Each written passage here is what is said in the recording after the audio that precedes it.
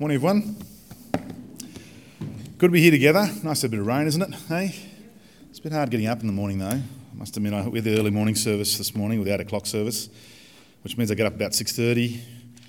It was dark, and the rain was pitter-pattering on the roof, and the bed was cosy. But I got up. I was here. It was excellent. Well, if you're here for the first time today, welcome. It's great to have you here, and we're starting our Jesus Is series. So our first one today is Jesus is compassionate, or Jesus is compassion. Today we work out and see how. Let me pray for us and we'll get going. Heavenly Father, give us faith to receive your word, understanding to know what it means, and the will to put it into practice. Through Jesus Christ our Lord. Amen. Well, the parable of the prodigal son, as it's often been called, it's probably one of the most well-known parables, isn't it? Of going around, the parable of the prodigal son. Now, of course, we know it's well-known because sporting commentators misuse the term. That's how we know it's well-known. I was down listening the other day, and I heard a sporting commentator describe how this player had returned to the team after being away for quite a long time. And it said, the prodigal son returns. Of course, that's not what prodigal means. No. Prodigal actually means to be a reckless spendthrift. Here we go. So that's the definition up here. A reckless spendthrift. Oh, I love this. Having or giving something on a lavish scale. That's what it means to be prodigal. How about that? Now, there's no doubt the younger son in this story is prodigal son. But that's not really what the message, the focus of this passage really is. The message of this parable is of a prodigal father. I'm going to leave that with you for a moment and we'll come back to it. Mull on that for a little while. And I guess while we're correcting things, as I like to do, the NIV in our little Bibles, our pew Bibles, our church Bibles, has the heading. The NIV gives the heading. It's not part of the Word of God. It's the translators who do that for us. Usually it's pretty good. This time it says the parable of the lost son. It's actually the parable of two lost sons. And we'll see why in a moment. So if you've got Luke 15 open in front of you, that's a really good thing. Get that open in front of you, Luke 15. And in your bulletin, there's an outline that you can follow along to, and you can then see how long I've got to go. That's always helpful. All right, now, let's have a look at this parable first up. Let's go through this story. I think really there's two acts in the story, two parts to the story that Jesus tells. Let's take a moment or two to recap the story, and then we'll spend some time thinking about what Jesus is saying and why does he tell this story. Act 1 is the younger brother. The younger son. The first scene, so Act 1, Scene 1, is a confronting scene, especially for a Jewish reader. And it ought to confront us as well. Look at verse 12. Father, said the younger son, give me my share of the estate. Give me my share of the estate. It's an astonishing request. A son's inheritance is settled after the father has died. Not before. It's a sign of deep disrespect. It was to wish him dead. That's what it was. It's an extraordinary insult. It's I want your things, Father, but I don't want you. That's what he's saying. I want your things, I just don't want you. A break in relationship. But you know it's just as astonishing? Look at verse 12, the second half of verse 12. Look at the father's response. See what he does? So he divided his property between them. He did it, between the two brothers. Now in Middle Eastern culture, the father is expected, or would be expected, to explode in discipline in response to this younger son's request. I read one commentator who surveyed a bunch of Middle Eastern fathers. Now, I think this was done some time ago, so don't take it the wrong way. But he asked them what they would have done if their son asked for their estate before he died. And their response was, about 90% of the time, was they would have given him a beating. okay. But that was the response. In other words, discipline would have rained down. They would have been pretty cranky. This is a very disrespectful thing to ask. But not this father. He didn't do that, did he? He gave up his property between them. In effect, he gave up his life. You see, in such cultures, his land was his life. And his standing in the community. No land, you've got no standing. Why would the father do this? Oh, because he loved his son. That's why. Well, the son wastes no time, does he? He gathers up all his wealth and he heads off to a faraway land to discover himself. He gets up to no good and he recklessly spends all he has on wild living. Prodigal. Soon he's broke and a famine hits the land and he's desperate and he's in need. And so he hires himself out to a pig farmer. He even wishes he could eat what the pigs were eating. In terms of sinfulness, at least in Jewish culture, because pigs were seen as unclean, don't go any near them, Jesus wants to say that this young man had hit rock bottom. So, he devises a plan. He knew he wouldn't and he couldn't be welcomed back into the family as a son. Maybe he could get work for his father and as a hired hand, some sort of job, and then he could work off and pay off his debt he had to his father.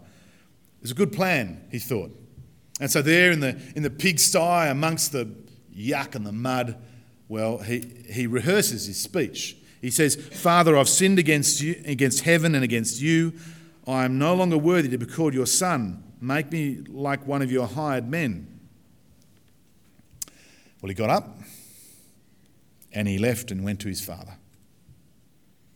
Have a look at verse 20, second half of verse 20. It's an extraordinary sentence, a beautiful sentence. But while he was still a long way off, his father saw him and was filled with compassion for him. He ran to him and he threw his arms around him and he kissed him. It's a beautiful scene, isn't it? It's a beautiful scene of a loving father. Now, as a general rule, Middle Eastern men don't run. We looked at Zacchaeus a while back. We worked out the Middle Eastern men don't climb trees. Well, they don't run either. They were wearing robes, long robes usually, and you don't show your knees. So the last thing a Middle Eastern man would do is hitch up his robes and go, running down the driveway. He wouldn't show his legs like that. That's just, it's undignified. You don't do that sort of thing if you're a Middle Eastern man. It's certainly not something that an owner of a great estate would do. Hitch up his robes and run down the driveway. And I'm thinking the driveway is pretty long. Well, imagine he runs to his son and he shows his emotions publicly and openly, doesn't he? He throws his arms around him and he kisses him. Imagine what the younger son would have felt. Imagine that. Of all that's gone on, what he's done. Imagine he'd be shocked, wouldn't he? So what's going on? What are you doing? And so his younger son, he tries to roll out his business plan, He tries to rehearse, he gets his speech up and running and he wants to say what he wants to say, but the father would have nothing of it. The father really interrupts him and he contradicts his son's little plan. "Bring out the best robe," he shouts out. "Put a ring on his finger." It's a sign of restored standing in the family. The father's saying, I'm not going to wait. I'm not going to wait until you've paid off your debt or wait until you've grovelled or earned your way back. No. I'm simply going to take you back. I'm simply going to take you back. I will cover your nakedness, your poverty, your rags with the robes of my office and my honour. That's what he's doing. And so the party gets started. The fattened calf, well, that's reserved for the rarest of celebrations. Just having meat was a bit of a luxury, really. A fattened calf is killed. This is a party for the whole community. Everyone's invited. This is big. It's a big moment for the family and the community. But when the older brother hears the music and dancing and probably smells the fattened calf on the spit roast. Smells good now, doesn't it? Yeah, I like it. When he smells that, when he hears that, we're now moving to Act 2, by the way. Act 2. When he heard the homecoming and the celebrations, he was furious. He was angry. Well, it's now his turn to disgrace his father. In fact, in verse 29, rather than saying father, he looks at him and he says, look. Actually, really, it should read, look you. It doesn't sort of work as well in the English, but look you. Rather than calling him father, look you. And in a very public statement, he refuses to go back inside and celebrate. It's a public show of no confidence and disrespect in his father's actions. But mercifully, the father comes outside. See, hosts don't leave their parties, by the way. Again, in that culture, if you were to leave, you're the host of the party, you don't walk away from your guests, you stay with your guests. But not him, no. He leaves the party and pleads with his older son. The son argues back, I've done all the right things. I've earned more respect than this. The inheritance ought to be mine alone. See, inviting the son back into the family again splits the inheritance again. My brother has done nothing to earn anything. Look what I've done, he says. My brother deserves to be kicked out, but you shower him with gifts. Well, how's the father going to respond? Well, again, he invites the older son to come into the feast. The door is still open. Even though the older son has publicly rebelled against the father won't disown either brother. But the older brother will need to swallow his pride to come back. And that's where Jesus ends the parable. Is that one of those things? Why can't you finish the story? What happens to the older brother? What happens? Well, I guess we'll find out in a few moments, actually. But that's where he leaves it. And that's where I can imagine the people listening in would have been sitting on the edge of their seats. Is that it? What happens next? What's Jesus saying? Why does he tell this story? Well, the clue is to look back at the start of the chapter. If you've got your Bible, go back to 15 verse 1. In fact, I think I got it up here. 15 verse 1. Now the tax collectors and sinners were all gathering round to hear him. But the Pharisees and the teachers of the law muttered, "This man welcomes sinners and eats with them." Then Jesus told this parable. In fact, he told 3 parables, didn't he? 4, actually. See, although Jesus is surrounded by tax collectors and sinners, it was the Pharisees and the teachers of the law that he was targeting on. Of course, there's no doubt he wanted the tax collectors and teachers of the law to listen as well, to hear. But Jesus wants to shake up the Pharisees. He wants to offend them. This is radical stuff. He wants to challenge their attitude to sinners. He wants to challenge their attitude to younger brothers. He wants to challenge these older brothers in their understanding of God and about sin and about salvation. Let's just take a few moments to see how Jesus does that. How does he challenge them? First, about God. Jesus describes God as a father, and a good father. If you were here on time to church this morning, you would have seen a great video of a great song, Good, Good Father. That's why I played it. If you missed out, bad luck, too bad, got to hear on time. Jesus describes God as a father. That's radical stuff for these Jewish men and women listening in, these Pharisees. He's not distant and angry, but he's personal and he's loving, he's compassionate. He's the God who hitches up his robes and runs out to greet you with open arms. That's the God that we'd read in the Bibles, and that's the God that Jesus describes, who runs to his son, throws his arms around him and kisses him. God's not some strict disciplinarian out to punish sinners. And to many of us in our community, that's what people think of God as. God is someone who wants to put you on a guilt trip. That's not God. Not at all. It's not the God in the Bible. I don't know what God it is, but it's not the God in the Bible.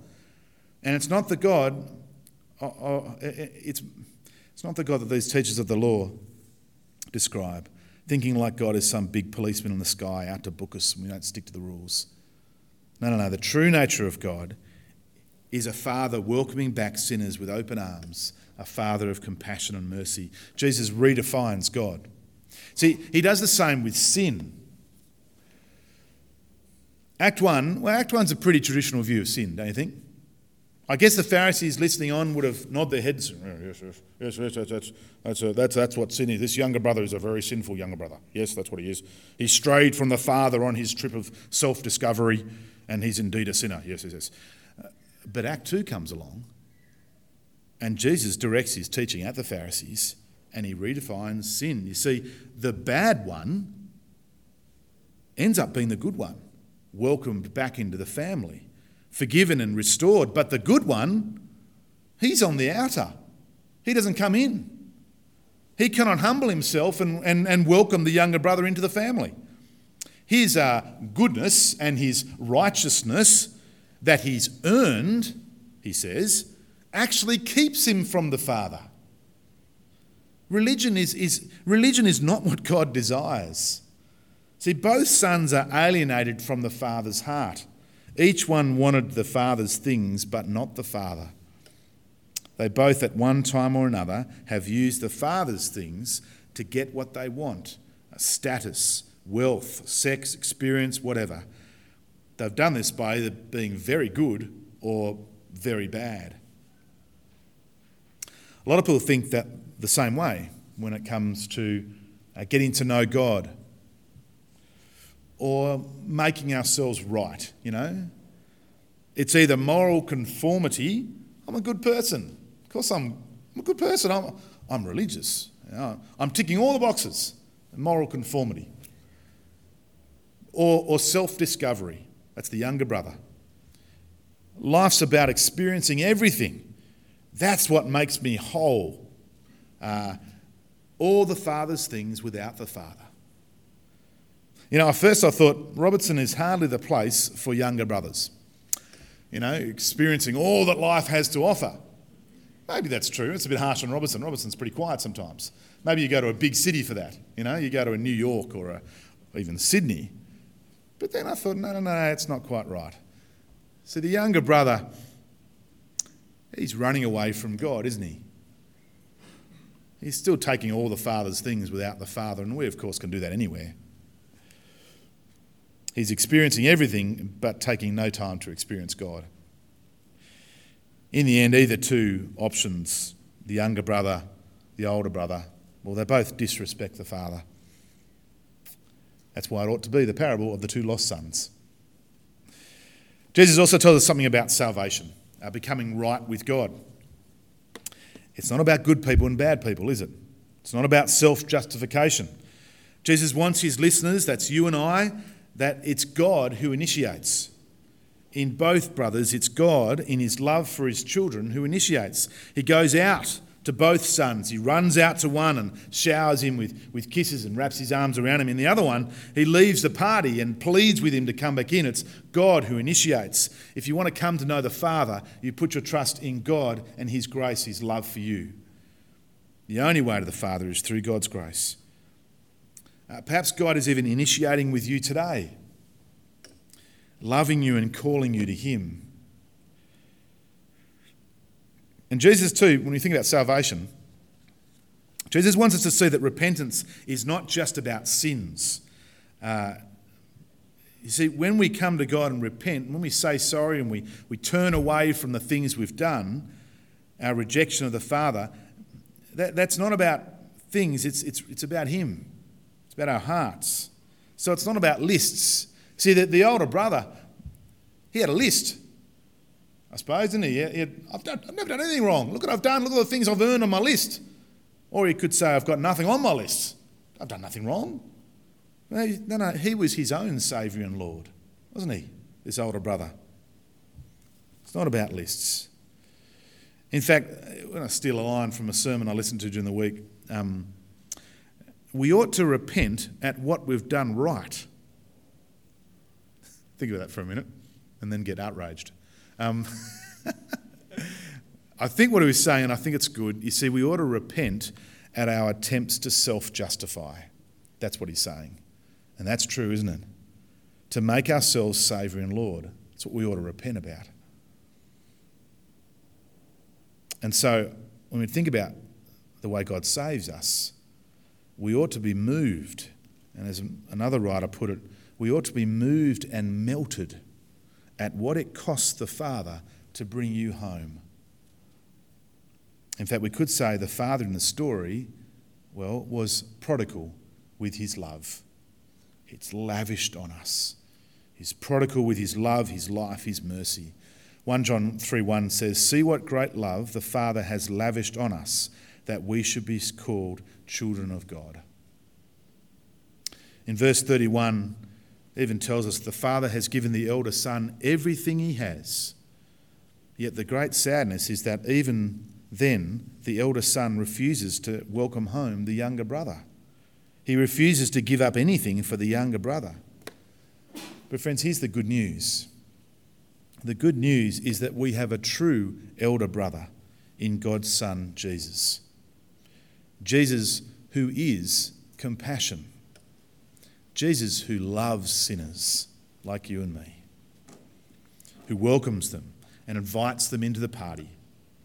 Showing the compassion of the Father, Jesus gave himself up completely and brings us into and welcomes us into God's family.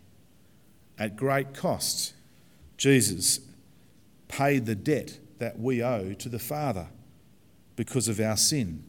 By dying for us, he took the punishment for our rejection of God, for wanting the Father's things but not the Father. In his death, he gave us life, he brings us home, and he welcomes us back. I want to play a little video, and I think it will help us to remember the Father's love. It'll help us to remember our true older brother, the Father's welcoming arms, his mercy to sinners like you and me. Thanks, Ron.